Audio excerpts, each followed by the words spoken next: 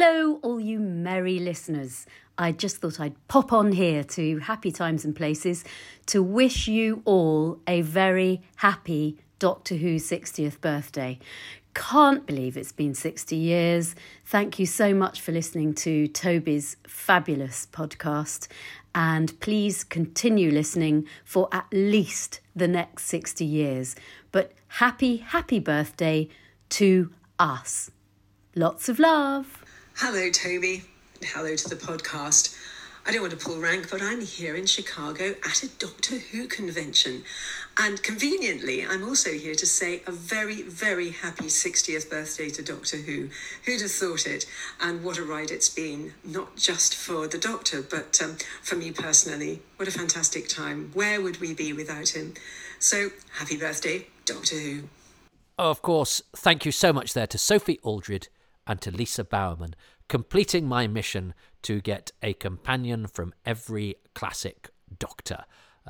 Sophie did that, and then I thought, well, I can't leave Lisa out as well, because she is an important and a legitimate part of the Doctor Who universe, is Bernice Summerfield, and so it seemed natural that having got Sophie, I top it off there with Lisa as well. So thank you to all the classic series companions: Peter Purvis, Annika Wills, Katie Manning, Louise Jameson, Nicola Bryant, Matthew Waterhouse, Sophie Aldred and Lisa Bowerman there, who've given you birthday messages recorded exclusively for Happy Times and Places.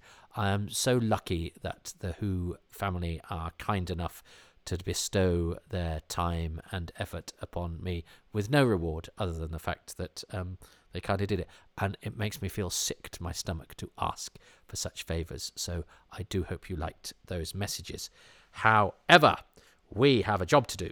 We have to now reconvene post An Unearthly Child, which I have watched and commentated upon on a previous instalment of this, but I have yet to get through all the special guests who have recorded contributions for me in which they tell me their favourite things about the episodes, just the first episode, An Unearthly Child, and I've got guests from across the Who spectrum, and hopefully they will be, because I haven't heard any of these, I will be responding to them live. They will be choosing lots of different things about those first 25 minutes that hopefully I won't run out of interesting things to say about. It may be argued that I've already run out of interesting things to say, but I'm going to have a bash anyway. So with An Unearthly Child, I hope, playing through your head, let's continue our post-mortem with some of the best forensic appreciators of Doctor Who have also had in hand in its creation in various different forms. Well, as you've probably gathered by now, this podcast is several, and I didn't record it all at the same time. I did start recording going into the 23rd of November. I'm still recording towards the end of the 23rd of November. I've basically spent most of the 23rd of November putting this podcast together that I plan to have completed before the 23rd of November and just, schedule to go out and leave it in the lap of the gods. But of course, the best laid plans of Doctor Who episodes, as we know, gang after glay. And so I've still got a large number of guests to give me their 5 favourite things about An Unearthly Child. If you've been listening to these in the correct order, you heard my commentary. I've actually since then, because it is the 23rd of November, and as is my wont, I watched the first episode of Doctor Who ever, An Unearthly Child, go out again. So I watched it to do the commentary, less than 24 hours ago, or about 24 hours ago, whenever it was. But then I watched it again today at 16 minutes past 5 as the first episode of this went onto iTunes, and I'd just walked the dog. I'd been on a very Doctor Who-y dog walk with two friends of mine, one of whom restores the pictures for the Blu-rays, and one of whom just produces and directs the animations of things like the Underwater Menace and Evil of the Daleks. So it was the three dog walks. Ha ha ha! There was my dog, Peter's dog, and Anne Marie's dog. I won't tell you which one was just done on film at Ealing and slotted in later.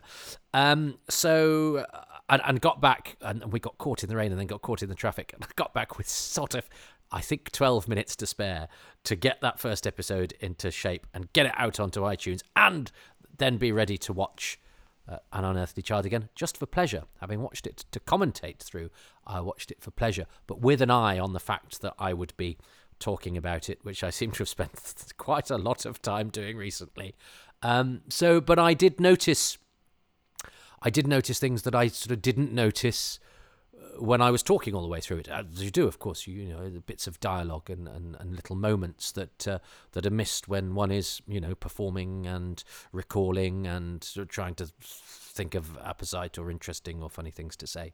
So, I mean, it's the gift that keeps on giving. I can't speak for this podcast, but the episodes that this podcast is about. But anyway, on my quest, I have been blessed with, because, you know, I know I'm not a draw, but I get some very interesting guests, and I have more interesting guests to come. And you've had a few fans, historians, writers, a comedian who does a Doctor Who show, a sitcom writer who's had great success on television and had a couple of lines in an episode of Doctor Who as an actor, some of the Doctor Who Renaissance people, a great Doctor Who historian, one of the early fans, one of the newer fans, an international fan, and even as a couple of people who've worked on the televised show, the old televised show back in the day. But I think, shall we move into more modern times? Well, actually, let's go first with someone who has a foot in both camps. Has not quite reached the current TV version of Doctor Who, New Who as it is called, but has written lots of Doctor Who fiction, but is also a very, very gifted historian and has been writing something of great relevance to An Unearthly Child. So I'm gonna assume that he will introduce himself and tell you why he is relevant, and hopefully tell us 5 very interesting things that he likes about An Unearthly Child. Hello, Toby. It's Simon Guerrier here. Thank you for inviting me to be part of this. What a joy to watch this first episode of Doctor Who. What a masterpiece it is. It's thrilling, atmospheric, compelling, strange, beautifully shot, beautifully framed. How in heaven am I going to choose 5 favourite things? Okay, here goes. My first favourite thing about An Unearthly Child is the opening theme tune and title sequence, which is absolutely perfect for grabbing the attention. It's so strange, it's so haunting, it's so unlike anything else. And then brilliantly, it bleeds into this rather spooky, foggy scene of a junkyard and a policeman, and this police box standing there making a strange noise. So the radiophonic workshops work on the theme tune leads into a radiophonic sound effect, and I just love it. It's so odd, and immediately just grabs the attention without a word being spoken. How clever. Well, yes, and isn't that... Some people have gone... I mean, I went the sound, didn't I, which sort of encapsulated the theme tune, and I was going to do the TARDIS takeoff because that then encapsulates those graphics, and then actually I got waylaid. So I'm glad that Simon has put them front and centre as his first thing, because they are magnificent. I like all the first 4 title sequences, but I think I know there's a couple of different variations of the Pertwee one, but that's a bit like the Baker one, and all of the, you know, up till the Starfield. I like the Starfield, but the Starfield to me is new. It's the newfangled title sequence. Pre-Starfield, I think all vie with me very, very strongly. But I think for my favourite, much as I love that first Pertwee one, but I think battles between the classic Tom Baker Time Tunnel, which I think is a work of genius, and the Hartnell one, which is, you know, much simpler in a way, but I think is so spooky and moody and evocative, and you know, it speaks of Doctor Who in the way that it was conceived and put together. And, you know, isn't it amazing that we have all those title sequence tests as well? It also feeds into the sort of history and the archaeology that we've had to do, and the fact that, you know, various people have claimed to have been there when that title sequence was being done. We actually got the name of the guy wrong. Everyone thinks it was Tony Halfpenny. Bernard Lodge said that, I think, whose face was fed into the system. Actually, it turns out that it wasn't. So, you know, the bits that we found out, we go, oh, there's a bit of history. We found out the guy's name, and then you go, actually, that's not him. And so then you get new layers and new bits of archaeology, and you must never take anything for granted, because when I heard it was Tony Halfpenny, you go, oh yeah, okay then. And it's only when somebody goes, no, that doesn't look like him, and then, oh, I think it's this, and you go, oh. So Jim Stevens, I think he was called. Anyway, again, this is something I've put in my podcast and then promptly forgotten. I have it all written down, so if I need to put it in anything, I can consult it, but it's not necessarily in my head. Jim, he's called Jim something. I'm going to say Jim Stevens, but it's not Tony Halfpenny, which you know, was a fact that we found out and took close to our hearts, and then it was, oh no, might not be, which means you always have to double check and you always have to keep looking. But anyway, that's an aside. But it is, you know, it is part of the mythology, but amazing again that we have that stuff that we can find out and then refute and then dig deeper and find out new things. And we have not only the title sequence, but we've got the rejected bits as well. And in fact, I've just watched An Adventure in Space and Time because it's Doctor Who Day today, and it was a brand new Daleks in colour made by a contributor to this particular series of editions of Happy Times Places, Ben Cook. And the opening titles of Adventure in Space and Time use some of the rejected opening title sequence material from that session. So amazing that it could still pass muster in a 21st century television program 50 years after it was done in an experimental session that nobody thought they might ever remember being part of, and then loads of people like Woodstock claim to have been at. Yeah, that title sequence really is the Woodstock of Doctor Who. And it was probably attended by that stormtrooper who banged his head, because I've met about 7 people who've claimed to be him as well. Right, second one of Simon Garrett. Simon, by the way, hasn't introduced what he does. I'm sure he needs no introduction. He's written some wonderful Big Finish work. Some of his companion, he did a particular companion chronicle that I think is so special. Lots of great novelizations as well. Novels of original Doctor Who novels for the BBC, and he's also just released a book about David Whittaker, the script editor of An Unearthly Child, and I think a major part of its success and the success of a lot of the script elements and shaping of the show of early Doctor Who, and could easily have been one of my 5 favourite things about An Unearthly Child, and indeed was one of Jeremy Bentham's in an earlier episode. Hope that's not a spoiler. I hope you're listening to these episodes in order. But Simon's book on David Whittaker is a fastidious piece of work and has just come out, and definitely get it for your Christmas stocking. It's published by 10 Acre Films. Now I've said that, he's going to say that at the end, I bet you. Then my second favourite thing about An Unearthly Child is how brilliantly it grounds the reality of the London setting.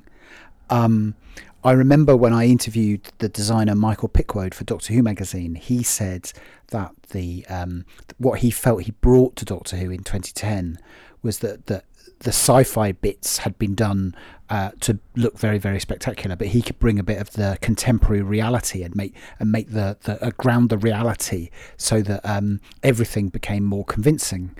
I think a good example of this is the moment at which Ian drops his torch in the junkyard at Totters Lane, and we see the cobble floor of the junkyard very briefly. It may just be a pattern painted on the floor, but it's a level of detail that really grounds, that really sells the space we're in, the dirtiness of it, the uneven texture of it.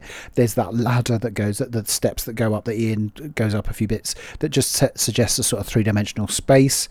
I think his laboratory in the school is full of props, and so feels like a real workable space.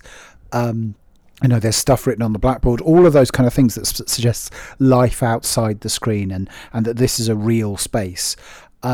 I just found absolutely brilliant in selling the story and the setting and the reality of it, which makes my third favourite thing really work. I don't want to hear your third favourite thing yet, Simon, so we may hear that bit of your dialogue twice, because I don't think there's a very good edit point there. Who knows what magic I will have to weave as I put this podcast together through increasingly sleepy eyes. Now, listen, there is something. I think it's one of the grimiest episodes of Doctor Who. In fact, the whole 4-part, I love it at the end of the Firemaker, when they've done the chase through the jungle and all those, and they took their publicity photos then, didn't they? And it's like, here are the stars of your show, knackered, sweaty, and covered in grime, and I don't think they ever get quite as grimy ever again. There's a real sort of attention to the physical reality of time travel and the touch and the feel and the smell of everything seems so much more palpable in these first 4 episodes. It gets a bit, it gets a bit sort of cleaner, a bit more sterile, a bit more TV studio from here on in. I think there are instances, but I think Simon describes something that's true. Even of this first episode, is you can kind of feel it, and the must and the smell, and there's it's something to do with the print that we've got, where the contrast, the inky blacks, are inkier than in some of the sort of more grayscale later episodes. And I don't know if that's because of the lighting or what Waris Hussein is trying to achieve, or whether that's just an accident of the print that we've got. But I always think of these as being rather more black and white, and that adds to what Simon's sort of talking about. And yes, he's right about those cobbles and the fact that it's a junkyard, and the fact that a lot of those props will have been pretty musty and cobwebby. I bet if somebody had slapped some of them, load of dust would have flown out. But yeah, nice. Not and also nicer than the cut is going to be between your bits 2 and 3, Simon. It was a very clever segue, but I don't need a clever segue. I need a clean edit point. So when it's the 70th anniversary, bear that in mind. My third favourite thing about this is that extraordinary transition as Barbara steps through the TARDIS doors into the bright spaceship. It's such a great shock. It comes almost exactly halfway through the episode, so it's like an act change. You could almost imagine an advert break here, and I wonder if that was the intention. Even now, even though we know the history of Doctor Who, even though we know what's involved, it's still a shock.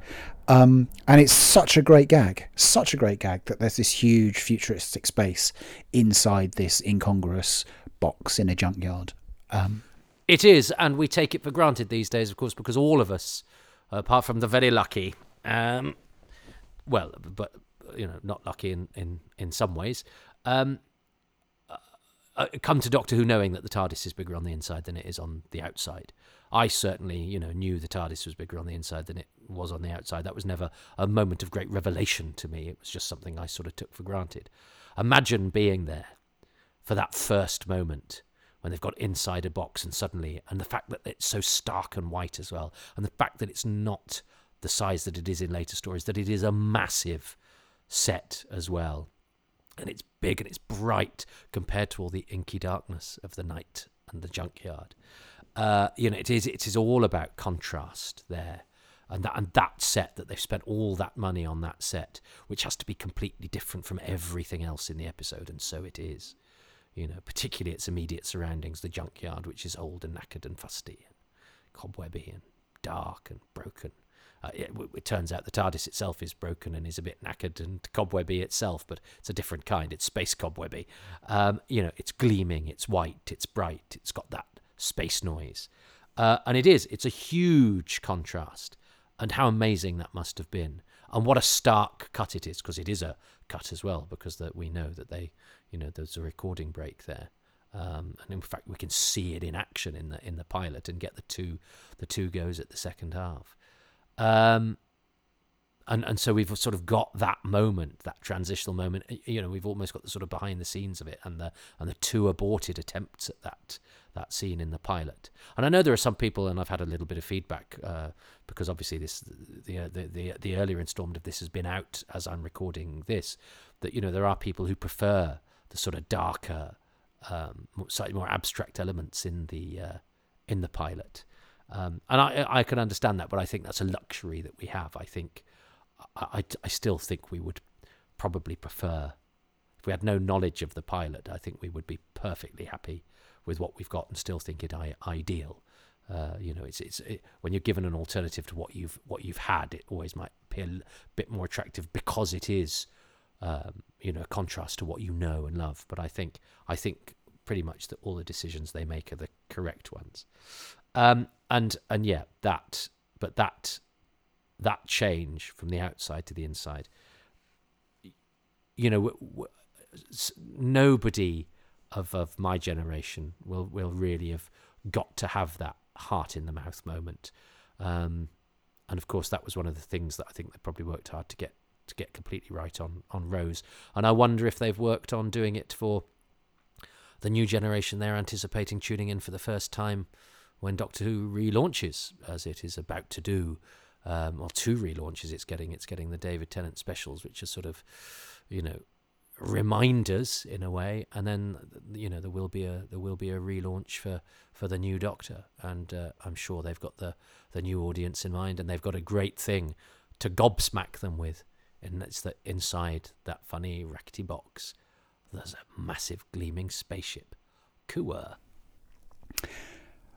My fourth favourite thing is a bit more esoteric, I think. It's the line the Doctor says as he sets the controls for the TARDIS and Susan tries to stop him. He says, "Get back to the ship, hold it." It's a really odd thing for him to say because they're already inside the spaceship. And it only occurred to me recently, and I put it in my Edge of Destruction book for the Black Archive, that there's something going on here. And there are some behind-the-scenes photos from the set of Doctor Who where William Hartnell and Carol Ann Ford are stood with their backs to the console, holding on to it. And as I say in my book, I think there was a plan originally for the TARDIS to have launch positions, that you needed to be stood at the console holding on, or, as what happens with Barbara and Ian in this first episode, you lose consciousness. And I think that's what's going on. There's some kind of launch positions like you get on a real space rocket. And although this is lost later on, it's too much of a kind of complication for the storytelling. What I really like about that is not so much the idea, but that I've seen this episode hundreds of times. I don't know, over and over again. And I've never spotted that before, and I've never made that connection before. So I'm choosing this because there's always something new. There's always something new to be seen. And that's what delights me about Doctor Who, just as a whole. Yeah, me too, and that's a very good postulation because they do deliberately hold it, and they have their back to the scanner, which makes for the sort of beautiful shot where the camera can go through them, and they're standing, flanking it in a way. But yeah, they have assumed the position, and that makes absolute sense, and it makes sense of the fact that the TARDIS knocks the other two unconscious, which seems like a design flaw. That makes absolute sense. But yes, I also love the greater point of you can be watching an episode you've seen a gazillion times before and find and see something new, and it opens up all sorts of possibilities. And then we might find a scrap of paper that backs up what Simon has said, or there might be a bit in a rehearsal script somewhere else that refers back to it or something. And there always new bits and bobs to find out. And I totally buy that. I think that's a good theory. Simon's final thing? I was torn about what my fifth favourite thing is. I think William Hartnell's Twinkly performance is amazing. It's such an improvement on how he's written and therefore played in the pilot episode. I think that's a marked benefit for this broadcast version. And I also note, watching it again for your for this, that Hartnell's really good on his marks. He's always in the right position for the camera. He's always in the right position for the close-ups. He's playing to the camera extremely well. There's even a sequence in the junkyard where he seems to look at the camera directly at us, as if he's joking with us, and we're sharing in the mischief, which is just such a brilliant performance. But much as I'd like to choose that, much as there are a whole load of other things I'd love to say, the regulars are brilliant. They're brilliantly written. We get a real sense of their different characters. We get a real sense of the emotional conflict. The tone of this episode is amazing. Norman Kay's music is brilliant. It's all just great. But my fifth favourite thing is the final shot of the TARDIS slightly askew on what is in effect an alien landscape, a landscape from prehistory, as the shadow falls upon it of a caveman. Now, I remember that vividly from the first time I saw this episode when I was 5 years old, and it was shown in 1981 as part of the Five Faces of Doctor Who. In fact, I didn't see the episode again until 1991 when the pilot was shown in the summer of 1991. And I remember watching that pilot amazed by... I didn't quite realise that it was a slightly different version, but I remember being amazed by how vividly I remembered this episode that I'd seen when I was 5. More than half my life before. And then I got it on video, and as I watched it on video, my dad, my late dad, who had watched it when it first went out, he had the same kind of reaction of going, I remember this really well. And really vividly. The only thing that he was surprised by was that he had forgotten it had been in black and white. But this episode is full of indelible images. The weird incongruity of the TARDIS, the weird incongruity of the spaceship inside the TARDIS, and this all the kind of close-ups and the sort of extreme reactions of everybody in it. It's a really compelling bit of drama, and it's really vivid and exciting, and kind of imprints itself on your memory. And what a way to start, and how grateful we should all be. So yeah, those are my favourite things, and as I say, I'm really grateful that you got me to watch it. Happy birthday, Doctor Who. Oh, thanks, Simon. He's one of the nicest people, Simon. I mean, that shouldn't influence you to buy his book, because he's also a fantastic writer and a brilliant, fastidious researcher. But he's a lovely big teddy bear of a man. And he left me a book that he'd written backstage or gave me it at one of my touring, must say, my Doctor Who scarfs. That was the first time that I met him. Yeah, he left me his book, The Pirate Loop. We've been friends ever since, and it's always a delight to see him. And his book on David Whittaker is well worth it if you are a student of the early show. Thanks for that, Simon. Some great observations there, and I think that final shot is edging ahead, isn't it? As the thing that most people are choosing. Three Guitars Mood 2 is doing quite well. So are the school children. Think they might all be doing better than William Hartnell. But that's because I think people are trying to think outside the box as well and not go for the thing that everybody else is going for, which weirdly then means that perhaps nobody will choose the obvious things. Anyway, let's move on to another guest. Right, well, we are going to go on to the new series of Doctor Who, because I'm not all old school, but we still have one more link with Classic Who. So our next guest, who got this in just at the last minute, but he's important. He's an important part of these podcasts because he has actually provided a theme for one of the strands of Toby Hadoke's time travels. So let's get our last representative giving their favourite things of An Unearthly Child of Classic Who. And I'm hoping he will give you all the relevant information. Hi, I'm Dominic Glynn, and I was a composer on Doctor Who in the late 80s with Colin Baker and Sylvester McCoy. And here I am with my 5 favourite things about An Unearthly Child, Episode 1. So, number 1, I have to go for the theme music.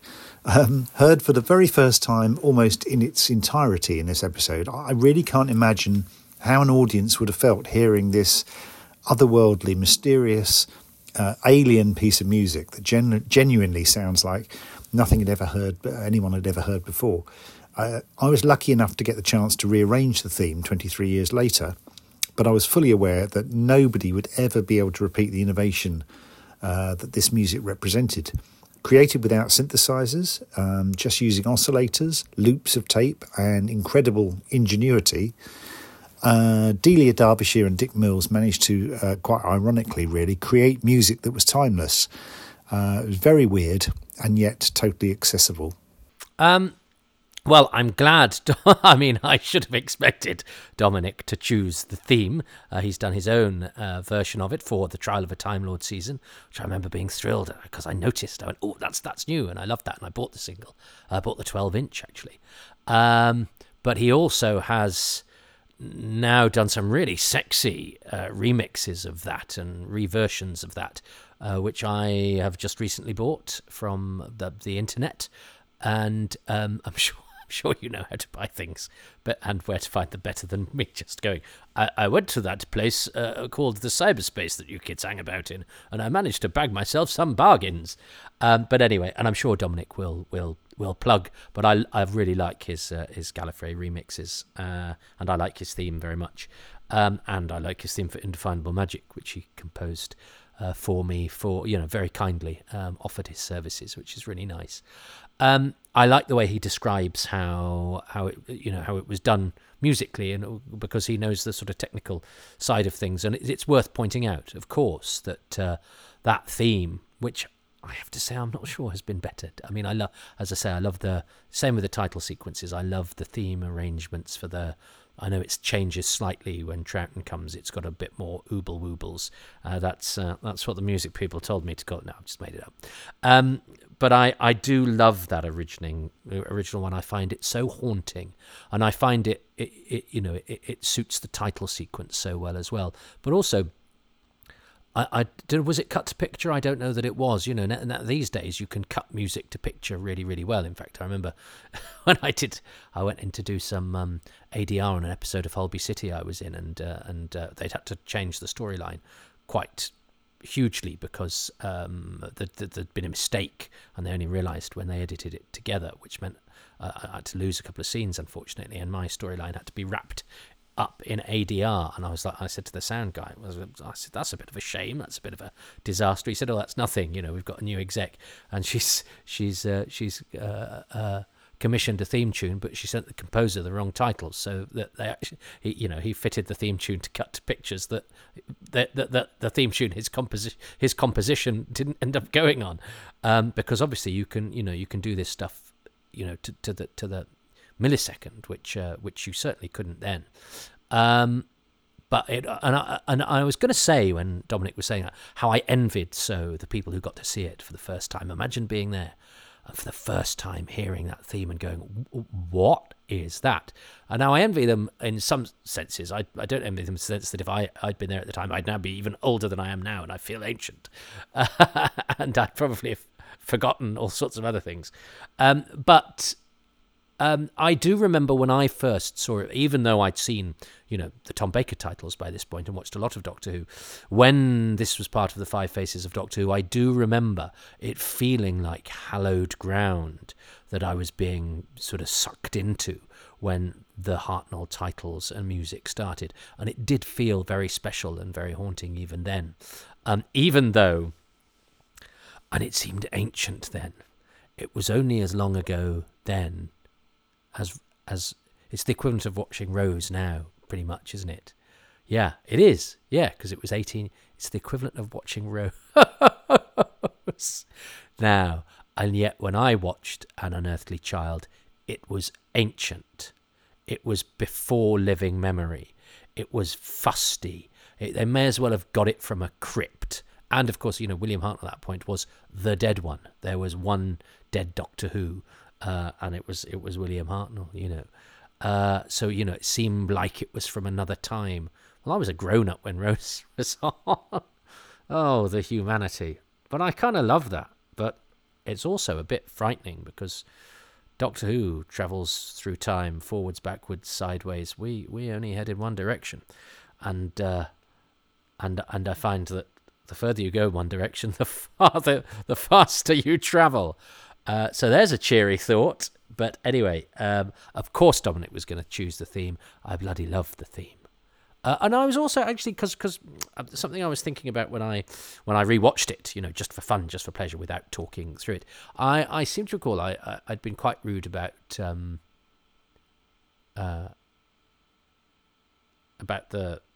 live switch and saying that I didn't think that sound worked as well as good. Well, of course, having said that, I then looked at it this time and looked out for it and went, yeah, because I'm glad I picked up on that. So actually, that sound is not bad. I seem to think in my head, in my memory of it, it doesn't feel quite there, and it doesn't really sound like an electric shock, but it was much better than I thought. And also, of course, it's played in live, and it's pretty much bang on.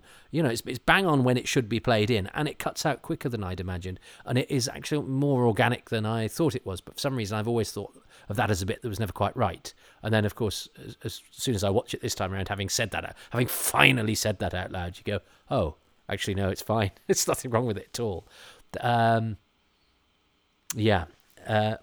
the thing that did actually strike me as maybe being slightly wrong, after the brilliance of Barbara walking in, you then get Ian walk in, and the acting choice that William Russell makes is to sort of look behind him as if to say to Doctor Who, look, I'm a bit cross with you still, have you pushed me in here, or have I pushed past you? I'm still a bit cross with you. But he's already in, so he will have noticed the big spaceship thing. But he's decided to go, no, I'm still going to play this as though I'm annoyed with Doctor Who, even though I'm now in a massive spaceship, and then I shall notice the massive spaceship. But he needs to get that sort of reprimanding look behind him in first, which I do think is quite amusing. It doesn't quite work. I mean, it's tiny and it doesn't matter at all. But to reset that karmic balance is that watching that first scene between Ian and Barbara, they are so likeable and they are so good and they are so perky. She is so empathic. And he's got so many wonderful lines as well when he's in the junkyard and he says, oh, just before they enter, and she's going, oh, I'm full of foreboding. He goes, I just take things as they come. And it's worth keep saying this. The Ian in Coburn's scripts is a dick. He's like, oh God, women blooming drivers, and I should smack you on the nose, Dr. Space. I mean, he's really unpleasant, and sort of his wisecracky always sort of has an edge to it, or sort of macho belligerence that's really horrible. And thank God we have William Russell being, so perky and so likeable, and so. I mean, he is slightly paternalistic, but in a really enjoyable. There's a real warmth to him, and and it reminded me, because there's so many bits of Hartnell that I was noticing and going, oh yeah, I still feel bad for not choosing Hartnell but choosing the quartet. But then looking at William Russell without the need to be talking all the way through it, you're going, no, I was right to choose the quartet because it really does require all four of them to be firing on all cylinders, and they really all absolutely are. That was nothing to do with what Dominic said, but it's just jumped into my head. He'll probably now say, and the thing I really like William Russell's warmth. Let's see what he says now. What's Dominic Glynn's number 2? Number 2, the nostalgia. Although I was actually too young to have seen this episode, I was alive, but more than likely on the potty or strapped to my high chair, drooling baby food. But it's very much representative of my memories of how I felt my 1960s childhood seemed to be. Everything was in black and white. The 60s were in black and white, as you probably know. Saturday nights, which for me were Doctor Who, Dixon and Doc Green, the Telegoons, toasting crumpets on an open fire. It was always cold, it was always dark, so it seemed. This is what TV was like to me as a small boy. 405 lines in 4:3 ratio, coppers in helmets, pop music on tinny transistor radios. It's just so 60s.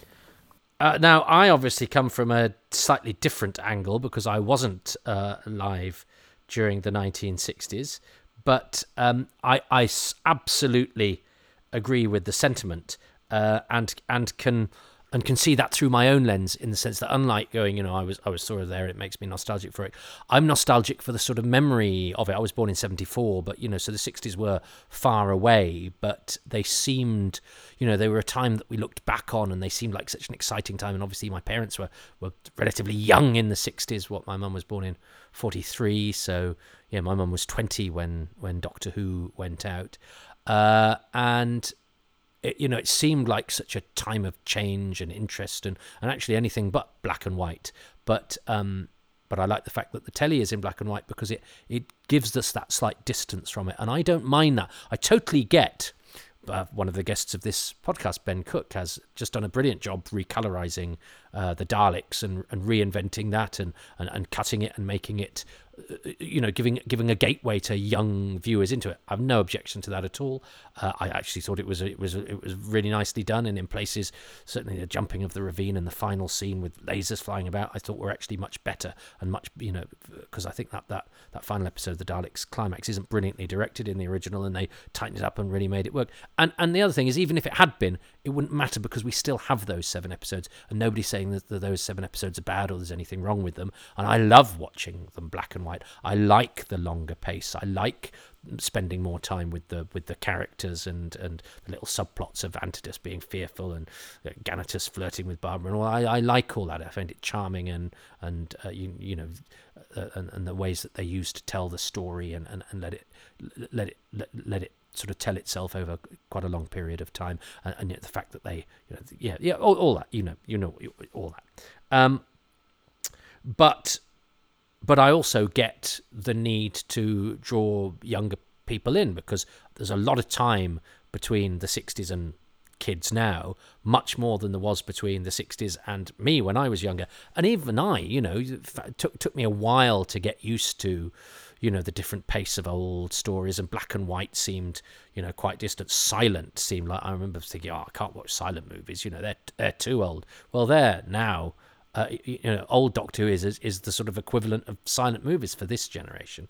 So absolutely. But I do like the black and white, and I also like the fact that, and this does sadden me about today. I think that I think in our zeal to make this world a better place, and certainly I hear it in my kids, and obviously I observe the young on the social medias and all of that. There is a tendency to scold the past and to be cross with the past, and to think that everything that happened in the old days was done by either idiots or bad people. And we look back on the past with a certain sort of reverence that that they were the pathfinders to what we have today. And I'm sure they made mistakes along the way or whatever, but that they'd created many of the good things about the world that we had, rather than they were responsible for all the bad ones. And I thought that was a sort of, that's a more humble way to be, really, to me, that you appreciate the things that you've got were built on foundations laid by others. Now, of course, that also means that the bad things you've got were perhaps responsible for people outside of were outside of our control, so we should be cross with the people that were the cause of them. But I always think that's a bit like throwing stones, shaking your fist at the clouds or whatever. And I looked back at old stuff as though it was a sort of dusty, venerable tome, and I like that, and that's my equivalent of Dominic's nostalgia. For Dominic, it was something he sort of vaguely remembered and lived through. For me, it was something that I couldn't quite touch because it was just separate from me, but because of that, it had a sort of hallowed aspect to it, and I rather liked feeling like that there was something that I could never touch or be a part of, but could now see and at least sort of relive or live, vicariously, if you like. But I had a sort of insight into it without ever having been able to touch it or walk through it, and that felt like a privilege, to have a lens into history, to understand it and to appreciate it, not to sort of go, oh yeah, we're all better than all the people in that, because that's not, to me, a way to be. I like nostalgia. I like looking back to things that are, because I find it quite humbling as well that it's gone. The only thing that keeps the past alive, really, is us, and we can take the lessons from it try to put them into our own lives and be better ourselves, well, yeah, that's what we should do with the past. But what we can also do is appreciate it on its own terms, and sort of I think it's quite humbling to keep all those. This is why I love the people from Doctor Who, because we kind of keep them alive, and I find it moving that those moments in time that were as real to them as they were doing them as this moment is to me now, and I can see the colours that I can see, and I can smell the smells I can see, and when I'm talking to the people I'm talking to, they're there with me and present, and we have that energy, and all that was happening in those black and white pictures that we see now. But the moment is gone. The actual reality of that moment is gone, but what that moment created and what those people created is still ever present. And those people are either dead or now old. William Russell was 99 the other week, but there he is, aged 39, 40, being brilliant and charming and lovable, and always will be.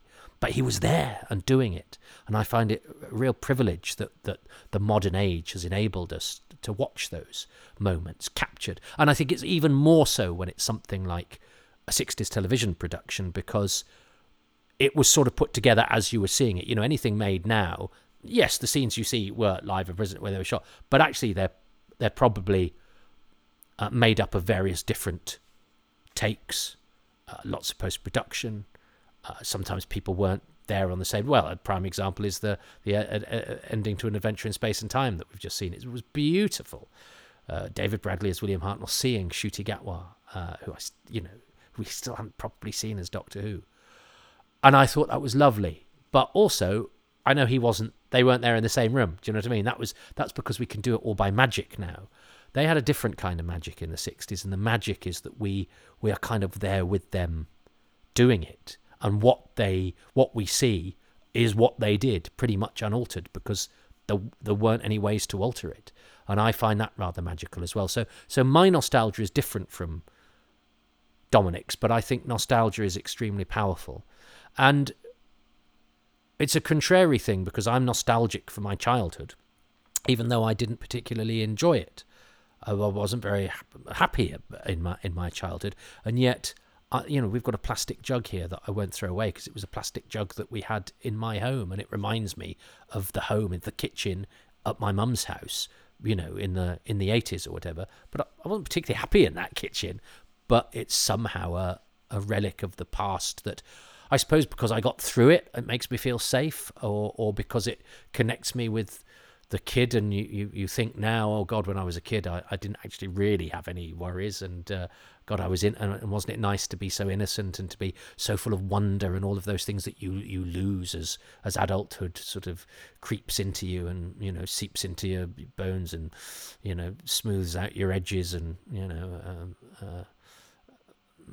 flattens out your emotions a bit, and maybe it's that connection with what one once was, and I find that quite moving as well. I'm desperately pretentious, and I talk a lot of shit about what is essentially an old television program, but this is what you saw. It's your fault. You're the ones listening, however many of you there are. This is what you saw. I've got the man who rearranged the Doctor Who theme for the Trial of a Time Lord season. What a special guest, giving us his personal and professional insight, and you've got me wanging on about a plastic jug that I can't throw away.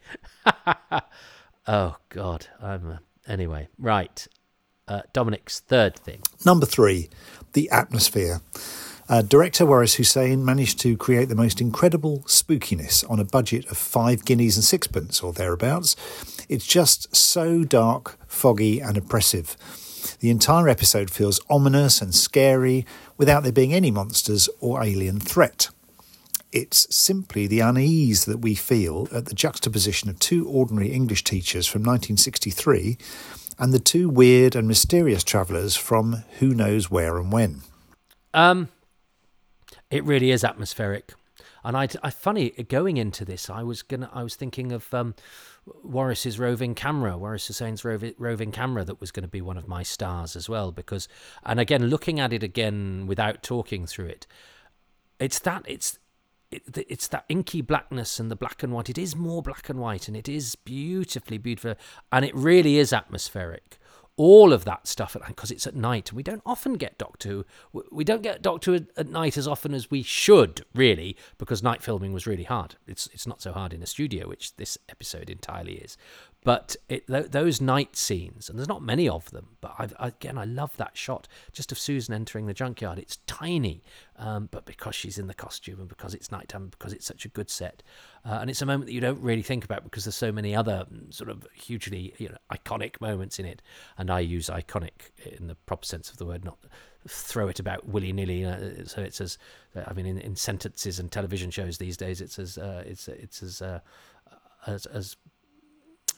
ubiquitous as salted caramel and pulled pork on menus. You can date. You'll be able to date anything from 2022, 2023 for pulled pork, salted caramel, the use of the word iconic, and drone shots in documentaries.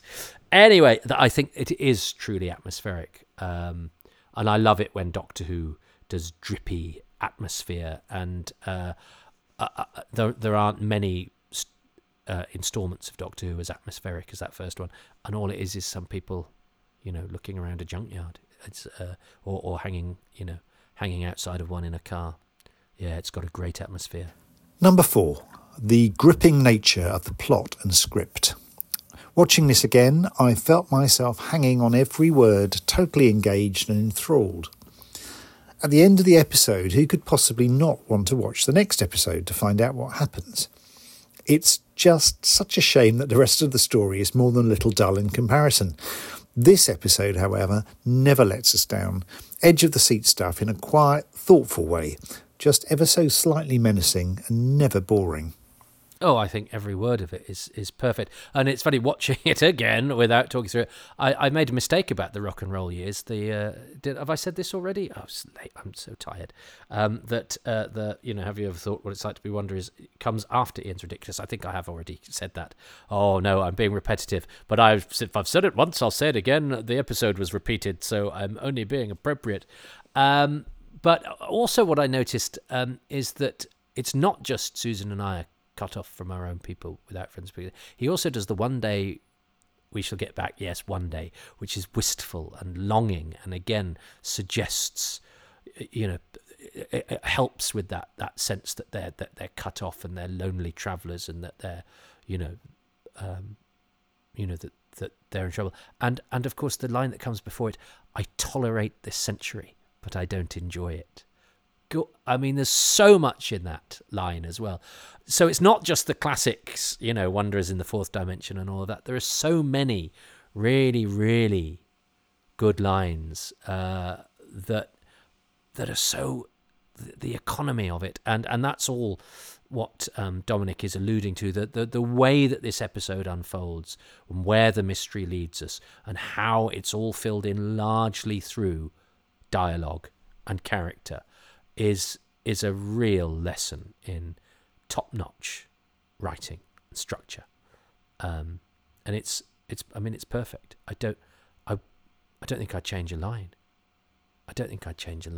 Number 5, William Hartnell's performance. It might be a bit unfair to say that possibly the first Doctor's greatest performance was in episode 1 of season 1 and that it all goes a bit downhill afterwards, but there is no denying William Hartnell is magnificent in this episode. Mesmerising and weird, a little frightening, but tender and caring too when addressing his granddaughter. It's really quite a nuanced performance. We all know with hindsight that he's not a bad guy at all, but viewing this for the first time, nobody would know anything about the lead character. Hartnell keeps us guessing with a complex portrayal of a dark and alien character, delivering his lines with confidence and really nailing the role of a grumpy, crotchety old man from another time and place. All in all, for me, this is actually one of Doctor Who's greatest episodes ever, and I can't quite believe this was produced 60 years ago. What a classic. Ah, well, thank you, Dominic. And he didn't plug his music, so I will do that. But I mean, we've covered why I chose Everybody and not Hartnell on his own. But Hartnell is really, really good, and again, watching it then, it's that faint smile. I used to be of the opinion, it is one of his best performances, if not his best. He gives some other really good performances in the run. Some as some quite late on as well. I think he's extraordinary in Master Plan 12. He's not in it that much, and his final speech in The Massacre is actually one of those things that you read about and went, oh, but that's amazing, and then you'd see quite a few of those things and go, oh, it's actually not that amazing. But the Massacre speech is I think very well, very that good, and that's quite late. That's quite late on, and when he is starting to struggle a bit, but. And I used to think, oh, it's a shame I don't quite like the hooting Hartnell Doctor, because I'd been told he was irascible. I'd told the Doctor was a crotchety, grumpy guy. But the Doctor doesn't work entirely as a crotchety, grumpy person as the series goes on.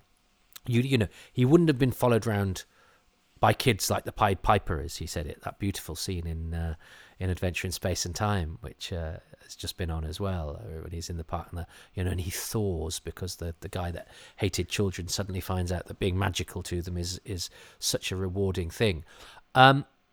If he'd continued to be so grumpy, and again, these days, we have this idea that, or maybe things have changed, and that's fine as well. That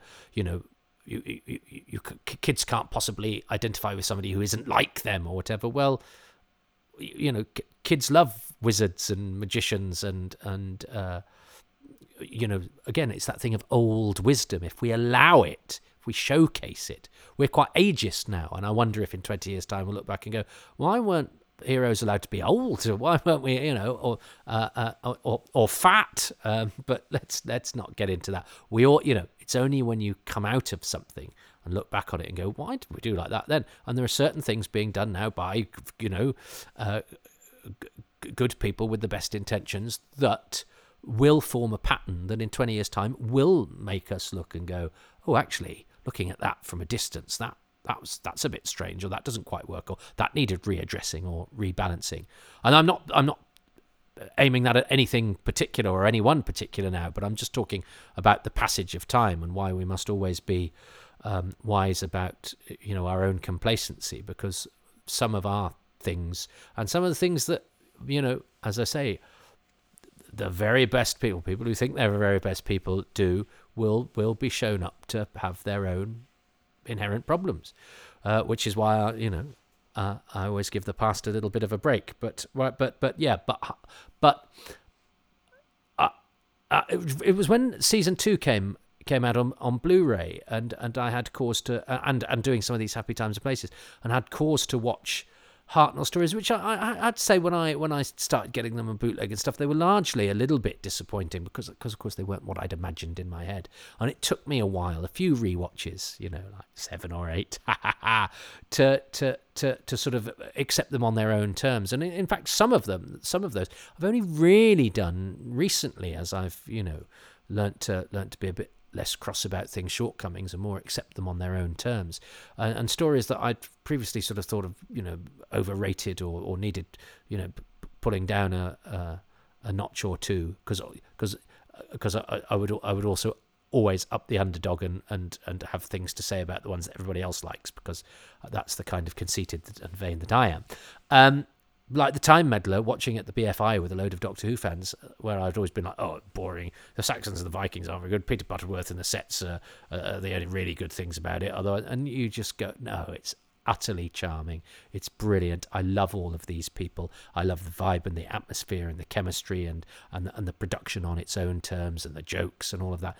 And I found 60s Doctor Who, especially Hartnell Doctor Who, much more charming than I'd ever found it before, particularly that second season, where a lot of the stories I'd been down on because they'd not fitted in with my imagination of what they should be from having read the Target books or Doctor Who magazine or whatever. And the early years was it brilliant black and white photographs that make everything look like a sort of majestic movie, which it's those dark grainy black and whites, blown up beautifully and big and looking fantastic, that actually look a bit better than the slightly shaky, the mobile episodes, because as soon as you start moving around, things clatter and shake and crunch and whatever.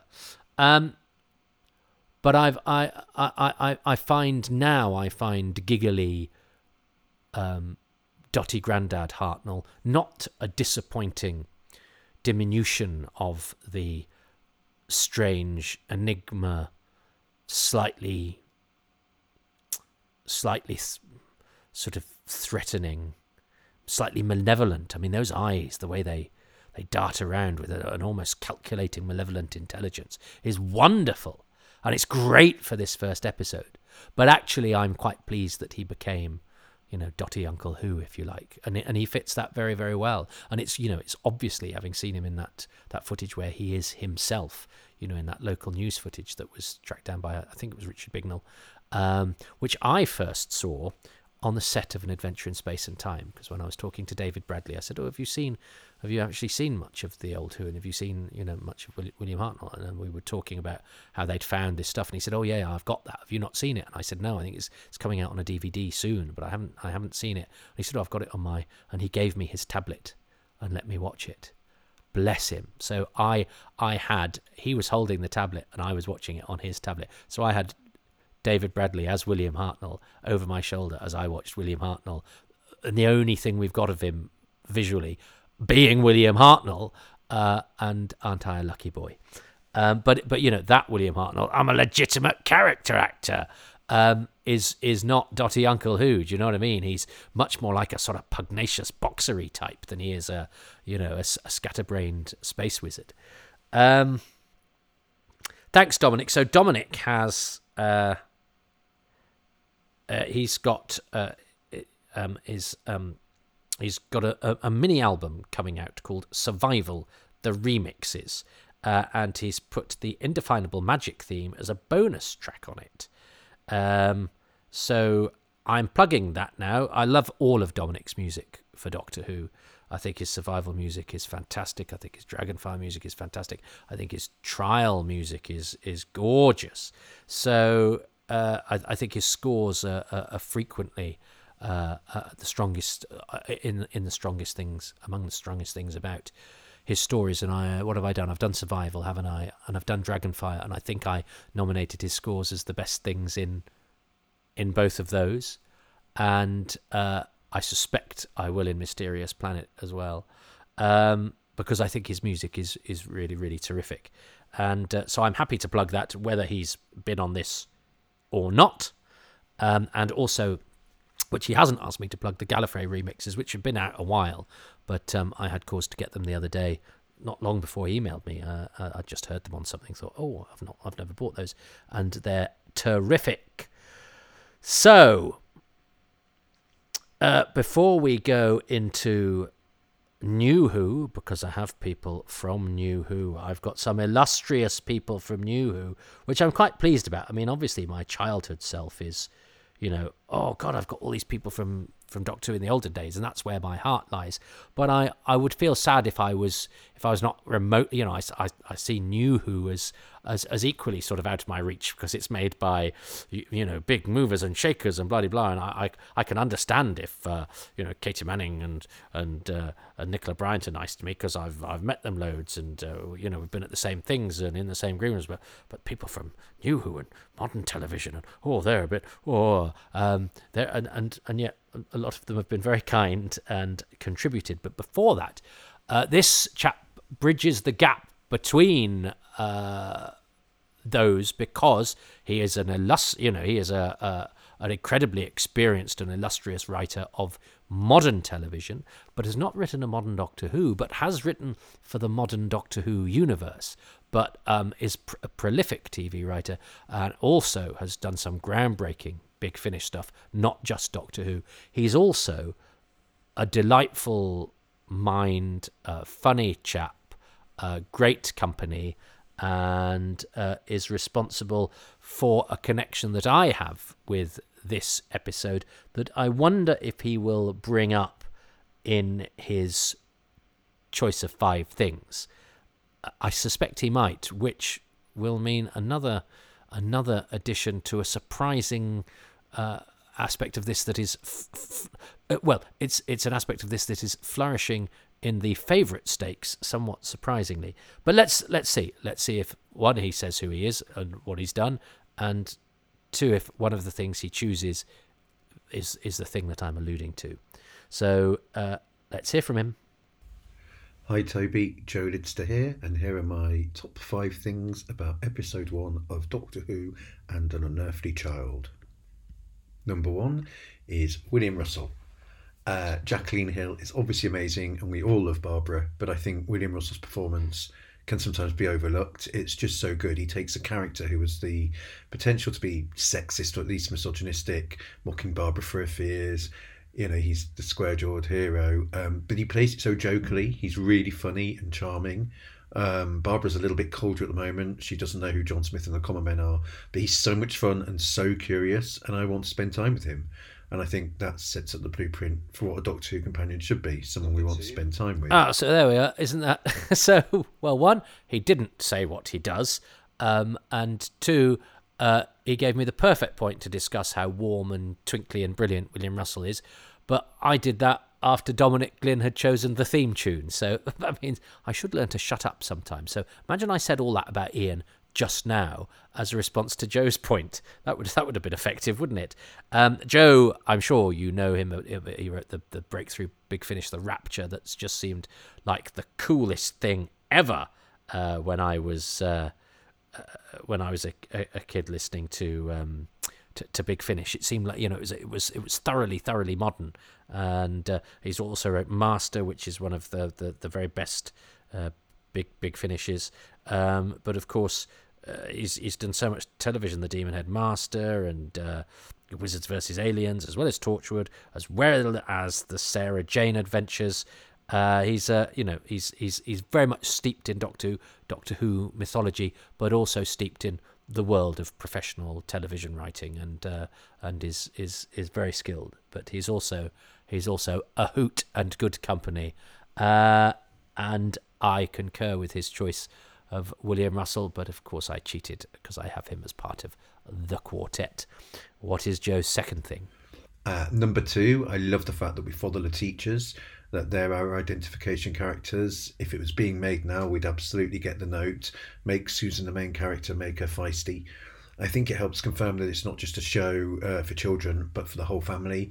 And it's just a bit cleverer. I think it's a really interesting choice, because it's, imagine your teachers having lives or interests and jokes and then getting into adventures. That's really unearthly. Very good, and that's interesting coming from somebody who writes a lot of modern television, saying that your note, if you were to write this today, would actually ruin it. Which and I find this a lot where I'll talk to somebody who's written something and go, I didn't quite like that, and they go, yeah, well, we didn't have it like that, but then we were told from on high to do that because that's how we do things these days. Not because it will make the story better almost, but it actually sometimes makes the storytelling a lot harder because somebody's gone, no, you've got to do this instead. You go, but hang on, that doesn't just change this, it unravels everything I've carefully put in place. But the fact that we follow the teachers and Susan is the mystery, and then that mystery leads to the Doctor, is key to its success. And yes, also we might find it a little quaint these days that our identification figures in the first 12 minutes of this children's drama adventure is two rather sort of liberal Democrat. I know there was no such thing in 1963. Lib Dem school teachers who are one of whom is a bit down with the kids, and one of whom is a bit sort of matronly concerned. But actually, yeah, they are so likable, and the fact that one is a science teacher and one is a history teacher, and they both have their different perspectives on Susan, which show us the different elements of her unearthliness. It's not just that she's sophisticated; it's that she's unsophisticated as well, which is clever and makes it multi-layered. And yeah, it's a superb choice to tell it that way, and the fact that they're both teachers and is essential to that. What is Joe's third thing? Shady Sal. So during the lockdown, I did a quiz round for the Quiz of Rassilon, which led to me giving nicknames to the kids in the background, because it's the same bunch of extras in each scene. There's No Chair Steve, because he's always standing in the back of shots. And you then went hunting for them, and I'm very happy to have been involved in something like that. My own little contribution. to Doctor Who. Oh, you've had more of a contribution to Doctor Who than I have, Joe. But we did this quiz, and Joe did a load of questions about An Unearthly Child. And one of the questions was, how many people do we see in the story, in the episode? And of course, it's the policeman, and then the four main characters, and the shadow, and then the school kids. And there are 7 of them. And to illustrate the fact that there are 7 of them, and it's the same 7 in every scene, he named them all. And Shady Sal is the one who sort of whispers about Kenneth Williams and raises her eyebrow in a very sexy way. That's Carol Clark, aka Carol Friday, aka Caroline Villiers. She worked under a lot of different names. She's in the video for Gypsies, Tramps and Thieves by Cher, and had a recording deal, and played at the West End. Kenneth Williams, I've told you a bit about. Richard Wilson, later Richard Alexander. Double L Wilson, not Victor Meldrew, Richard Wilson. Ended up being a pub landlord, but kept his hand in with theatre. Is in To Sir with Love.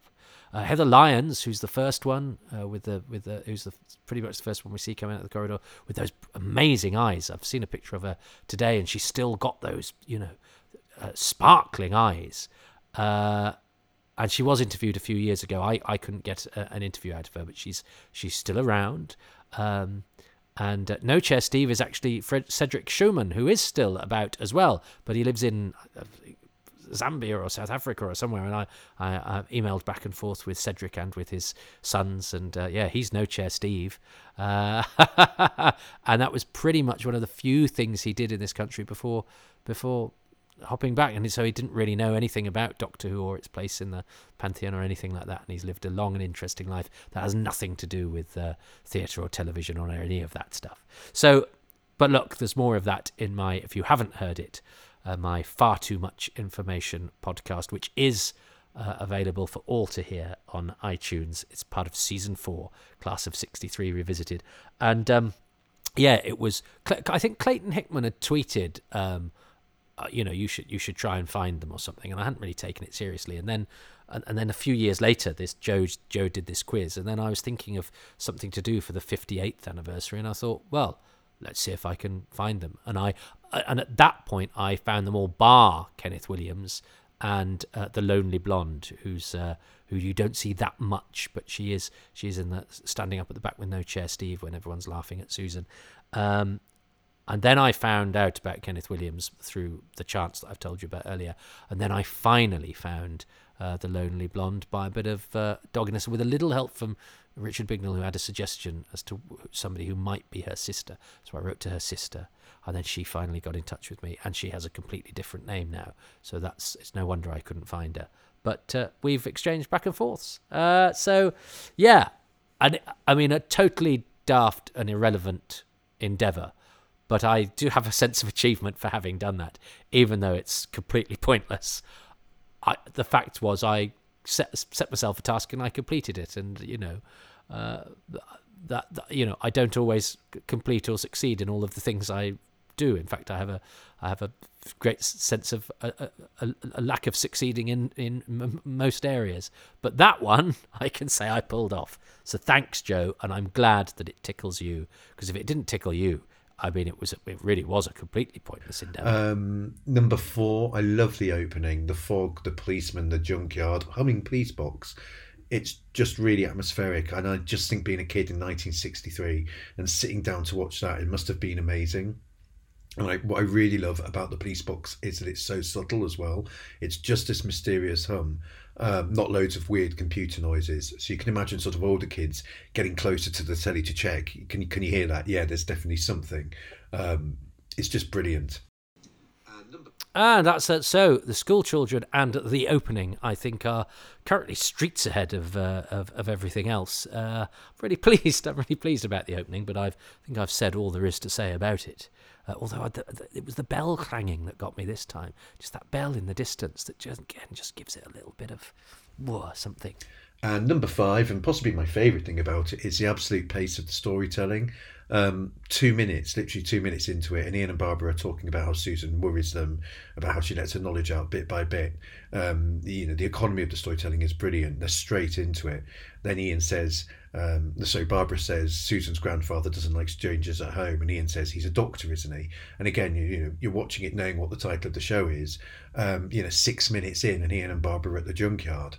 It's just really, really well paced, and I think it should be shown to anyone making adult TV today, to get on with it.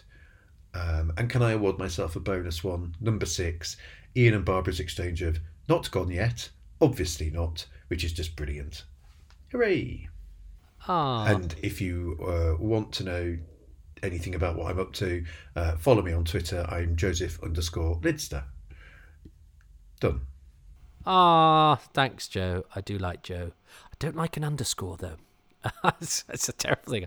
I really don't like an underscore in an email address or a Twitter thing, because underscores don't come easily to me, and you can't always see them if they're written down, especially if the email address has been, underlined, as they are when they're sometimes written down, because that's how they format themselves. And then if somebody writes them down in pen, in handwriting, you don't know if it's an underscore or a dash. I'm not a fan of the underscore. I'll forgive you, though, Joe.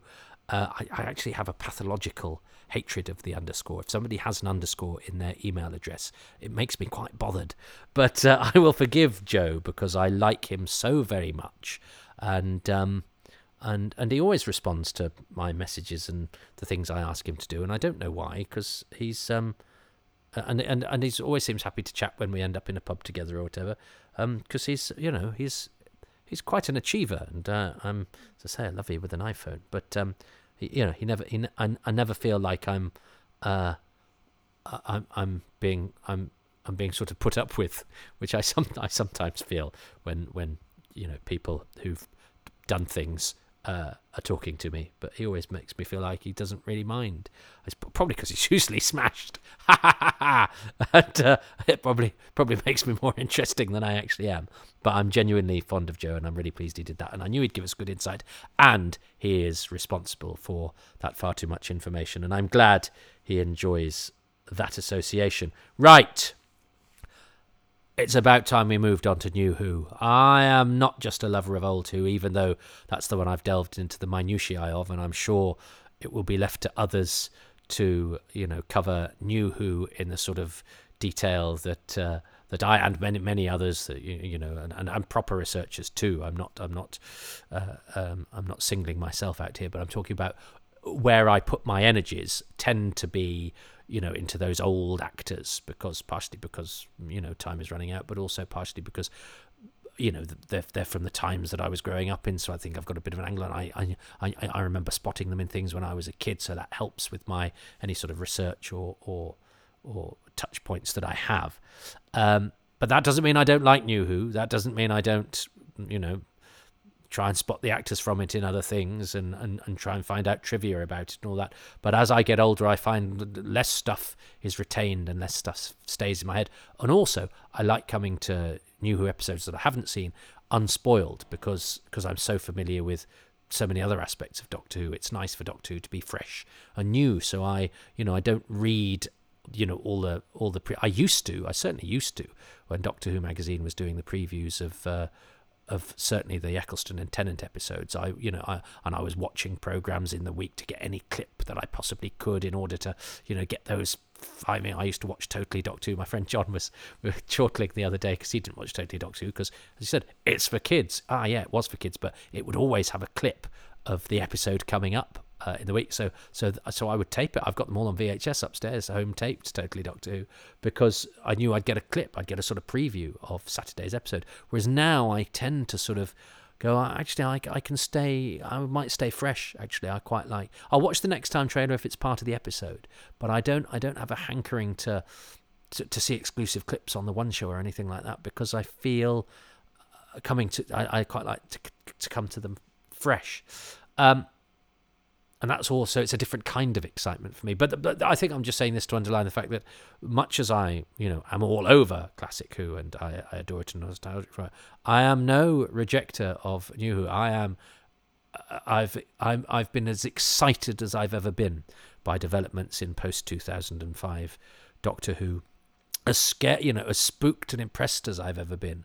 I don't think I've ever been quite as spooked or as thrilled at how spooky a Doctor Who scene was as I was by the don't turn around Toby. And it's not just because it's not just because he's called Toby, not at all that he's called Toby in The Impossible Planet, and the thrill of David Tennant's fake teased regeneration at the end of The Stolen Earth, the Bad Wolf reveal in Turn Left. There's so many moments like that in New Who. The Daleks appearing at the end of Army of Ghosts that have got me, even the macro in Gridlock, that have got me sort of punching the air and really thrilled and excited. And I think what I love about New Who is it sort of keeps me in touch with that kid who was, who's now completely vanished, but perhaps his DNA or a little bit of his essence is in that plastic jug. So maybe it's a way of keeping me in touch with him as well. So New Who is perhaps my plastic jug, but it's rather more exciting. So I just wanted. So I'm thrilled that I've been able to reach out to some people with an association with New who are of course fans themselves and who have their own take on An Unearthly Child. One of whom actually was going to do this and then said, look, I've thought about it. I haven't got anything original. And I said, I don't care if it's original. I just want you. And I do want him. And he's the writer of some of my favourite bits of Modern Who. So with the warning that he doesn't think he's got anything original to say, but actually, I mean, lots of people trying to be original have missed out things that he's now going to say for the first time. Who knows? But let's see if he introduces himself. I hope so. Hi, I'm Paul.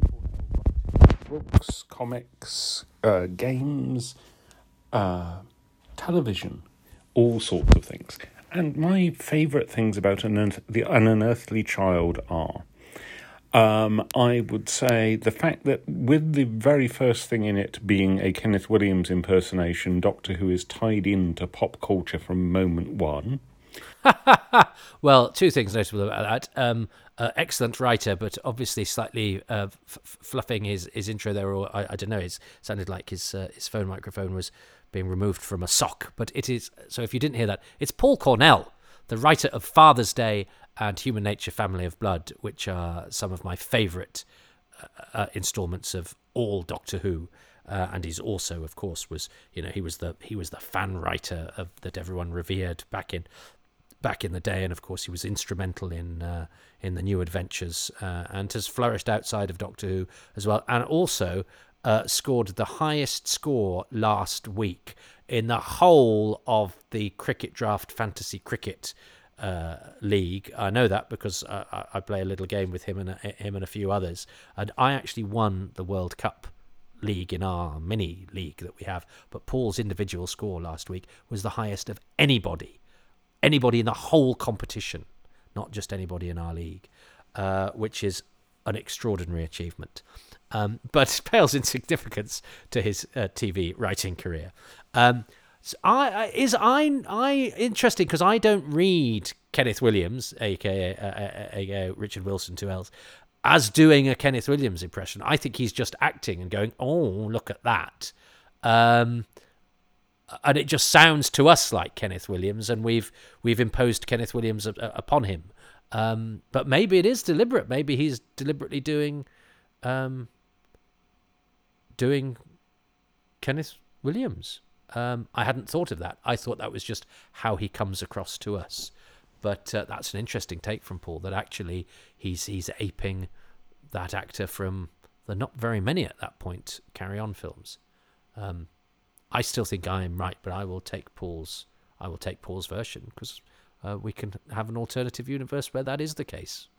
I love the efforts to make the thought patterns of the cave people different. I'm sure we're a long way from any true representation of what actual cave people would be like, but the idea that maybe these people are Neanderthals, who knows? Now, I clearly didn't explain to Paul well enough that we were just doing the first episode, but that's okay. because if An Unearthly Child taught us anything, is that sometimes mistakes being in things make them very interesting indeed. So this is something that when Sidney Newman watches this Happy Times and Places back, he'll say, lose the references to the Caves People's episodes. They're nuts. But I will take responsibility for that.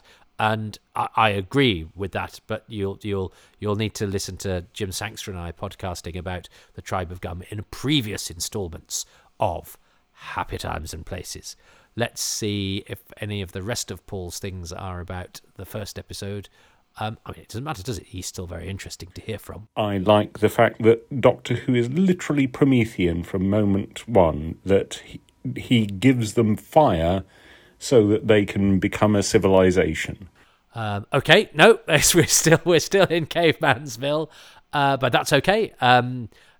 He does indeed give them fire, but does that mean he is responsible ultimately for the fact that we can now create fire that will, as the old mother said, kill us all in the end? Oh, so maybe the Doctor is the saviour of the human race, but also the person who gives us our instruments of our own destruction. I love the fact that in the extended version, not the extended version, I love the fact that in the pilot version, Susan does some ink on paper pressings that actually echo and look like the title sequence. That's deeply groovy, and I wish they'd kept it. Now, that's interesting, isn't it? They say in a Rorschach pattern, and this is the Rorschach pattern that is not in the transmitted version of An Unearthly Child, but is in the pilot. It has been alluded to before in this commentary. I mentioned it. No, I think first it was mentioned... I can't remember who mentioned it now, because my brain is atrophied, but it was mentioned in terms of it being the light. It being the light of the TARDIS, and I said, no, I thought it was the console, and Paul saying, no, it's the title sequence, it's the signal howl round. So that just goes to show that a Rorschach pattern that I've always assumed showed one thing shows something completely different to the two other people who've mentioned it in this commentary, and of course perhaps therefore justifies Sidney Newman's edict to change it, because it's really not clear what she sees, because he didn't see anything. He didn't see any of those three things because he didn't get what it was at all. Some of Sidney Newman's notes aren't great, by the way. Some of the ones on the Aztecs I think are quite annoying, but we might get to that when we do the Aztecs. So his famous notes about nuts, we need a girl to get into trouble. Well, there's one bit with the Aztecs where at the end of episode 1 he says, John Ringham fluffs his line there, and it's like, well, yeah. We know that, mate. That's a typical exec pointing out the bleeding obvious. You go, yeah, we know that, mate, but we can't stop and go back for a fluff. So what do you want us to do? Just say, send you a note and say, by the way, he fluffs. We know that, you know that, but we can't do anything about it. So pointing it out is it's pointless and annoying. You think we didn't notice that, mate? That's not what we come to you for. But anyway, he didn't get what the Rorschach was at all. He didn't see any of the three things that each of us has seen. I still think I'm right, but Paul sees the title sequence. That's interesting, and that's the third mention then of something that isn't even in this episode, which might the Rorschach picture might have got more mentions than William Hartnell. See, this is why Doctor Who is such a treasure trove. And I love just the immense relatable chemistry of Ian and Barbara. What great leads those two were. Anyway, that's me, and I can be found at paulcornell.com, where you can see all of my doings, and of course I'm the co-host of Hammer House of Podcast. Oh yeah, check out Hammer House of Podcast. Paul is very good at everything that he does, and is a proper fan, and always gives really smart observations. But for me, the real excitement here is going this guy who wrote 3 magnificent episodes of New Who, 3 benchmark episodes of New Who, and of course Human Nature is based on New Adventures as well, which because it was a new adventure that made such an impact too, has come onto my podcast to celebrate with me and you 60 years of Doctor Who. Isn't that joyous? I hope Paul writes some more Doctor Who. I really do. So let's now go to more recent Who. I mean, really, we're coming really up to date, actually. We've got a couple more writers. And I like writers. Writers are interesting, aren't they? And it's not just because Paul I met at an event at the Museum of Science and Industry here. It was where I also met Rob Shearman. And I became very good friends with Rob, and I've hung out with Paul as well. Haven't seen Paul in a while, though, unfortunately. So it's very nice that he's done this. But actually, the next contributor I've never actually met. We follow each other on Twitter. We've had cause to go a bit back and forth. The episode this writer of Doctor Who is responsible for is I think amongst my favourites of the era that it was written for. I think it's a really good episode. I really like it. I think it works in terms of its wit, in terms of the way that the science fiction and the events and the story is weaved into the show's format. And I really, really enjoyed it. But I've never met this person. They have no reason to be on this podcast at all, apart from the fact that I asked them and they said yes. So let's see if there's an introduction. But there will definitely be 5 things. I wonder what they'll be. Hi, I'm Joy Wilkinson, writer of The Witchfinders and Whatnot, and 5 things that I love about the very first episode, An Unearthly Child, include number 1, the visuals. I'm constantly impressed by what they managed to get in that frame and some of the fab focus pulling in the car, but the opening scene encapsulates it for me. The mystery of that gothic fog and the POV with the policeman, tantalising withholding, but then going through the door without him and getting that privileged glimpse of the police box. What's it doing there? It's a cracking start. I love doors, closed doors, sneaking through doors. We'll come back to doors later. Oh, I've never actually even spoken to Joy. That's the first time I've heard her voice. And I'm thrilled that she's on. Thanks, Joy. That's given me a lot of joy. And has chosen the beginning. And I love the way she said the Witchfinders and Whatnot. It's such a good episode, though. It really is exactly how you should use a historical setting in a Doctor Who story, and exactly how you should use your threat to have I think the alien menace is seeded so cleverly, so artfully into the story, and it's got a big chomping guest part that is good enough to attract an actor like Alan Cumming. So I think it's a terrific episode all round. The Witchfinders, and I might watch it after I've done this because I haven't seen it for a while. She has chosen the beginning, but of course, being a clever writer, has expressed it in a novel and interesting way. But we have that beginning again, which I think is proving to be the most popular thing of the episode, which is really which I like because it was one of the things that I chose. So it makes me feel like I'm not totally out of step. But I also wasn't sure. That wasn't on my list of things that I thought. Well, I didn't have a list, but the little sort of occasional thought in the back of my head that I thought everybody would choose. I wasn't sure that they would choose that, but it's proving to be very popular, which I'm happy about.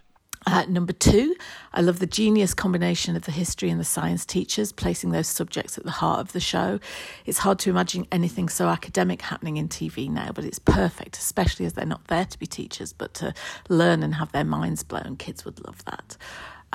So do I. Now, that's the second person who said, this is a brilliant thing, and we wouldn't be allowed to do that in television today. What does this tell us about television today? But then again, listen, that's such a knee-jerk thing to do. Actually, I've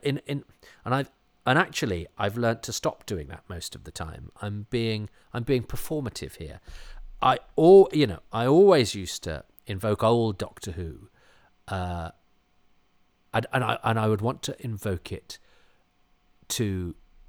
Or to big it up, and to do so, I would do it at the expense of modern things. I go, oh well, you can't tell stories through character these days, or things aren't rehearsed as much these days, so they're not as good. Actually, there's a lot of modern television which is really, really good.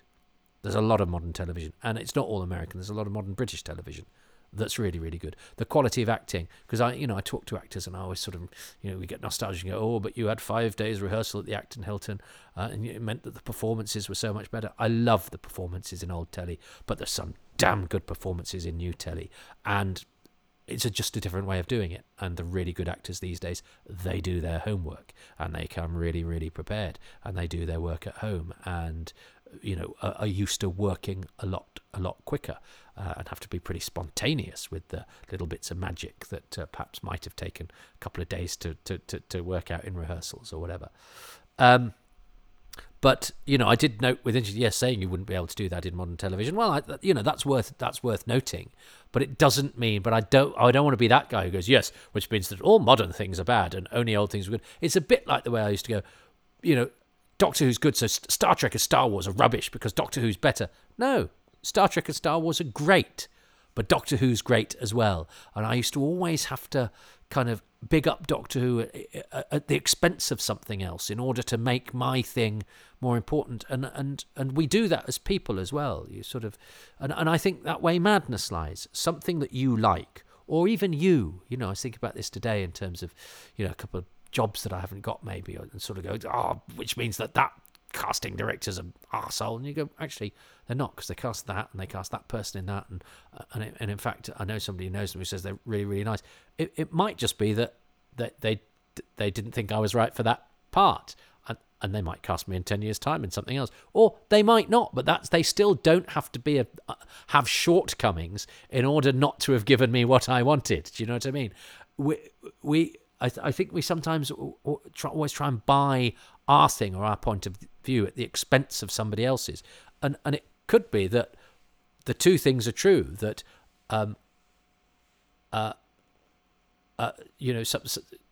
I can still be a good actor and not be cast by that casting director, and that casting director not be a bad casting director. Sometimes it's taste, sometimes it's chemistry, sometimes you might not even be on their radar or whatever. But it doesn't always have to be one good, one bad. Me good, person disagrees with me bad. Actually, the person disagrees with me might have perfectly valid reasons for disagreeing and still be a good person. But we've just come from different perspectives. So in the same way that it wasn't bait because it wasn't intended to be dangled like that, but I took both of those mentions of going, we probably wouldn't be allowed to tell this story today. But go, because all telly is modern telly. It's made by blooming idiots. Well, it clearly isn't. There are different ways that we do things, and they still produce, in many cases, some excellent telly. And some right load of old tits. But there's a lot of television in the 1960s that was made in that beautiful way where they script edit and they tell things and they have an intellectual thrust and 5 days rehearsal that are still a load of old tits. So, I was just self-medicating there, going, don't yield to that temptation to go, because I like a thing done a certain way doesn't mean a thing that's done a different way is bad. But I do note with interest that the two writers have highlighted the brilliant thing, which is the storytelling through the teachers, as something that you wouldn't be allowed to do today. But then again, writing and creation flourishes under limitations. And perhaps if one of the limitations is to go, well, you can't tell it that way now, means you have to be inventive and tell it in another way. And that necessary invention could lead to something amazing. So it's how you respond to the limitations imposed, which Doctor Who itself did, different limitations, back in the 60s. Number 3, my favourite line is probably Susan's. I was born in another time, another world. It's so huge. It says so much about society at the time and before and since. This touchstone for the generation gap becoming a chasm in the 60s. Yet it builds on that and complicates it by having the Doctor as the oldest one there. So it's not tethered to that era either. It's of the now and yet timeless, which is a theme going forwards. I love that. Speaking about, planting that line that I've always just sort of seen as,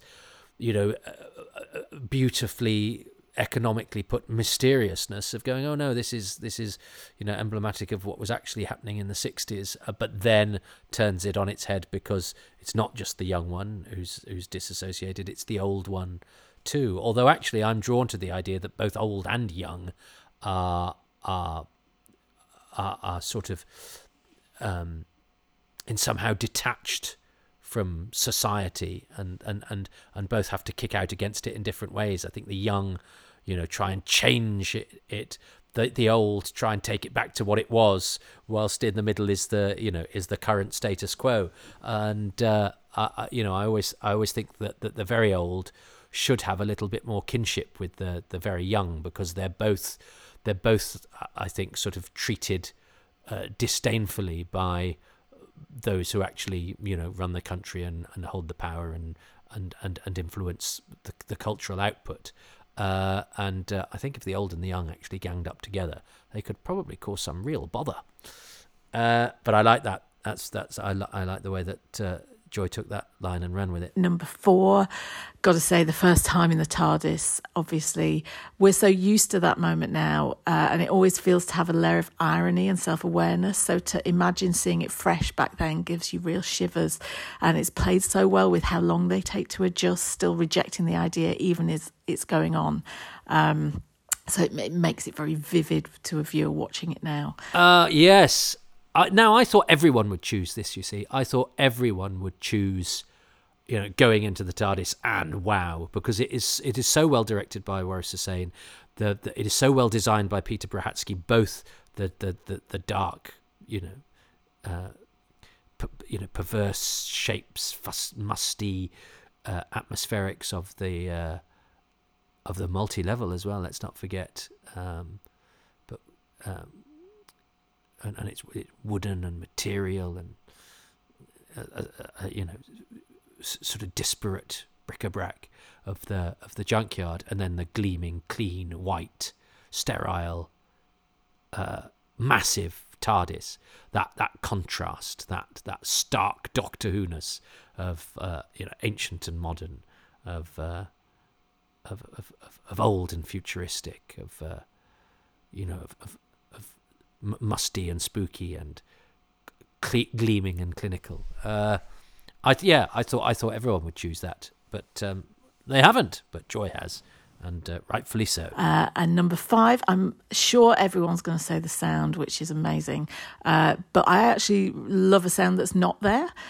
When Ian doesn't shut the car door, back to the doors again, and there's no off-screen sound effect for it either. It gives me a real pleasure and appreciation for all the plates those actors were spinning back then, having to be totally immersed in the moment, but also very technically on it, selling them getting out of the car, but not causing any issues with sound or the things shaking, like those pesky TARDIS doors in the first pilot. It really captures how that episode is a time capsule for us watching it now, as well as still being so fresh and exciting in many ways.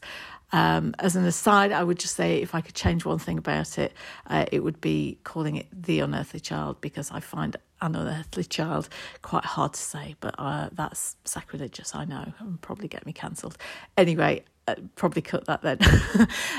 That's it. Happy 60th anniversary, everyone, and here's to eternity. Joy, nobody's cancelling you. But interesting that you would, having only happened upon the importance of the An and mused about that earlier on in this set of podcasts, we've now had that refuted by you a couple of hours later. Isn't that interesting? But I loved that last point as well, because I thought, oh well, yeah, I chose the sound. We all talk about the sound, but to apply it to William Russell's technical acting when shutting the car door is genius in its insightfulness, and speaks to something that I think we always overlook, and it really annoys me when people look back at old television and sort of talk about the performance style or the clunkiness of it or whatever, is how technical, as Joy points out, the actors have to be. Is that they're not just giving a performance and hitting their marks, that because they're doing it as live, they have various considerations that they have to make to aid the technical competence of the production that they are in, which relies on them doing certain things in the moment which cannot be dealt with in post-production. So yes, it's not just that William Russell is charming and heroic and also funny and calming, and all of those things that his performance is. It's that he also is an assured and experienced actor who is making sure that that door doesn't make too much noise, is making sure that I noticed a bit when I was watching it again this time just for pleasure, when Barbara is talking to the doctor when the doctor's just been looking at the vase, and the camera moves around, and Ian has to step to one side to ensure that he's behind them and between them, so that the camera is picking up the correct tableau that Waris Hussein has in mind, which is Ian slightly further back and in the middle, but you still can see his face, and the doctor and Barbara almost in profile talking to each other, because that is the picture that is needed, because the director is not just about orchestrating the action, it's about making sure that where his cameras end up, the people are in a position that means you can see them properly, or that the tableau that they are in is visually pleasing, or says something, represents something about their relationships and the dynamics. And again, all of that is being done weaving from one movement to the next, and it's almost like a ballet, except if it looked balletic it would look phony. So it has to look like natural movement, but it also has to look like an attractive televisual picture. And again, it can't be done by stop, set up now, stop, set up now. It has to fluidly move from the one to the other. The actors have to be fluid, and the cameras have to be a different kind of fluid, and those two different bits of fluidity have to sort of mix together in order to create something, a cohesive and visually pleasing whole. And all of that has to happen without us noticing that they're doing it. And that happens so much in television of this period, but particularly very well-made television. And An Unearthly Child is very well-made television. But there's the first vote for changing its name to The Unearthly Child. I mean, Joy, I think that is witchcraft. To the ducking stool with you.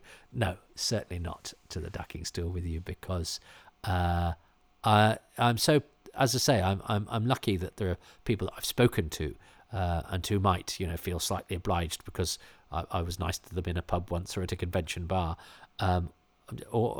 But to somebody I've never met who has no reason to think of me as anything other than a pest, has applied herself so generously and thoughtfully, and given kudos to this endeavour by being a writer of modern to Who and of an episode I really enjoyed. I thank you, Joy. I'm very, very grateful.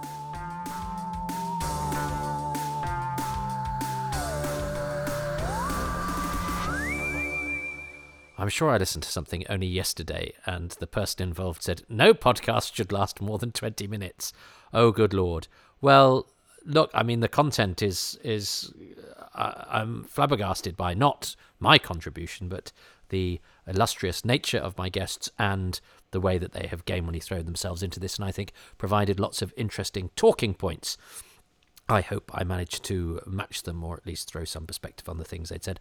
I am extremely grateful to them all. I think we've probably got another 20 minutes to go in our final 20-minute episode, where I will have to fit in. How many guests have I got left? 1, 2, 3, 4, 5, 6. So yeah, it's going to be another long one, but then we can bring these unearthly celebrations to an end. But I've very much been enjoying delving really deep into the minutiae, and for once getting lots of different perspectives. I hope you have too, and I hope this has sort of fed your anniversary lust, if you like. It's certainly been feeding mine, and it feels very appropriate at this time,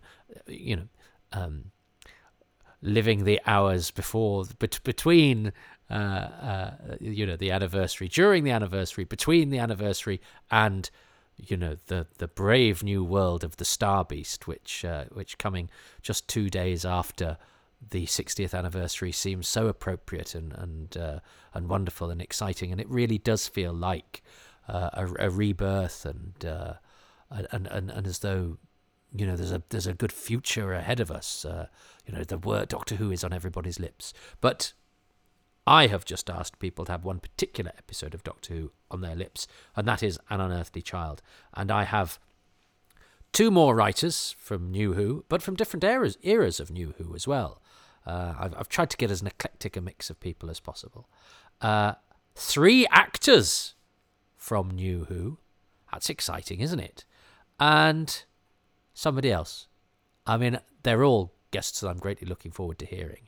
One I have heard because I've spoken to them over the phone and recorded them that way. That was how they wanted to do it.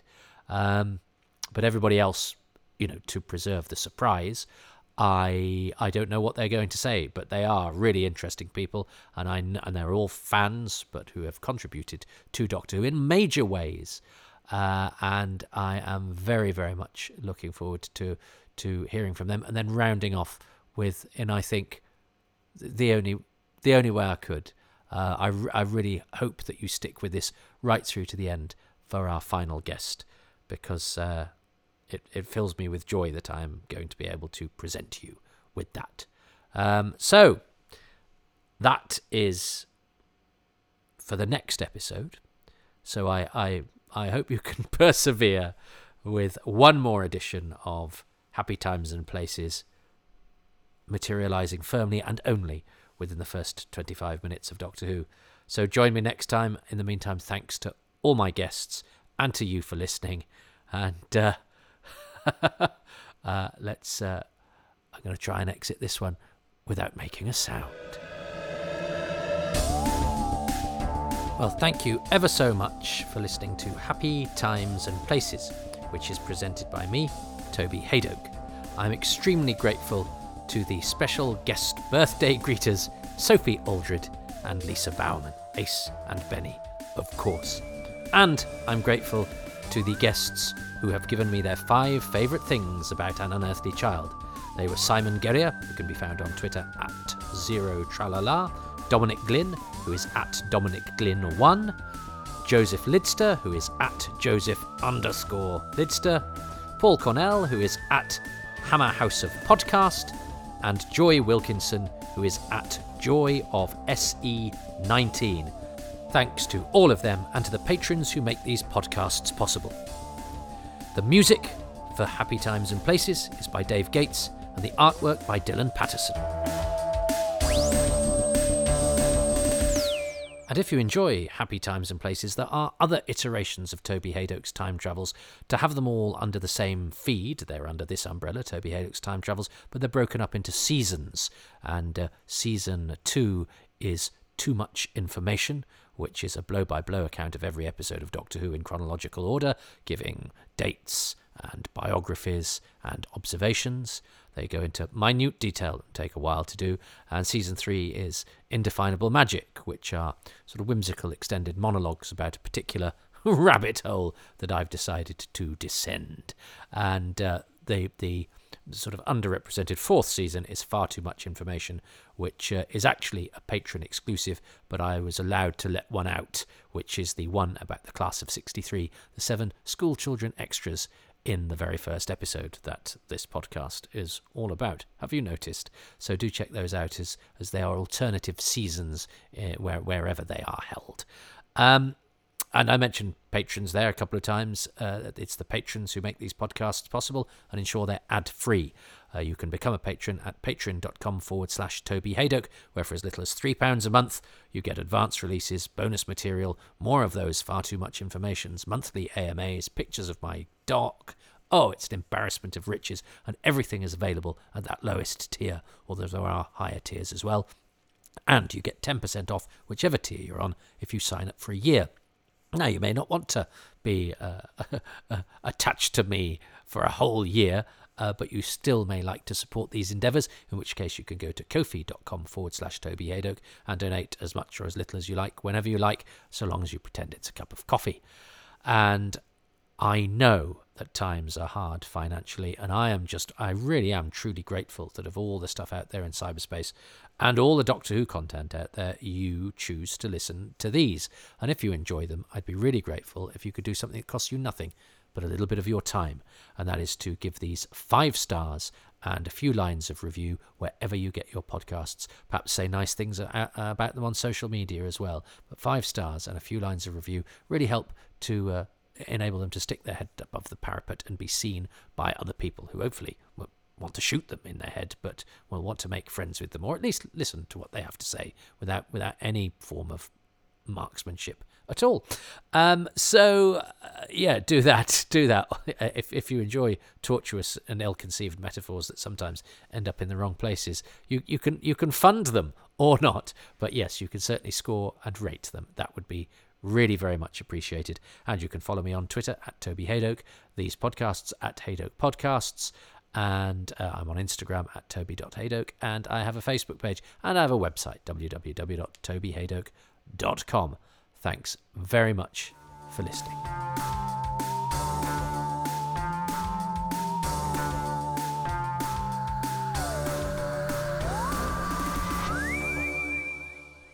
That really wasn't 20 minutes, was it?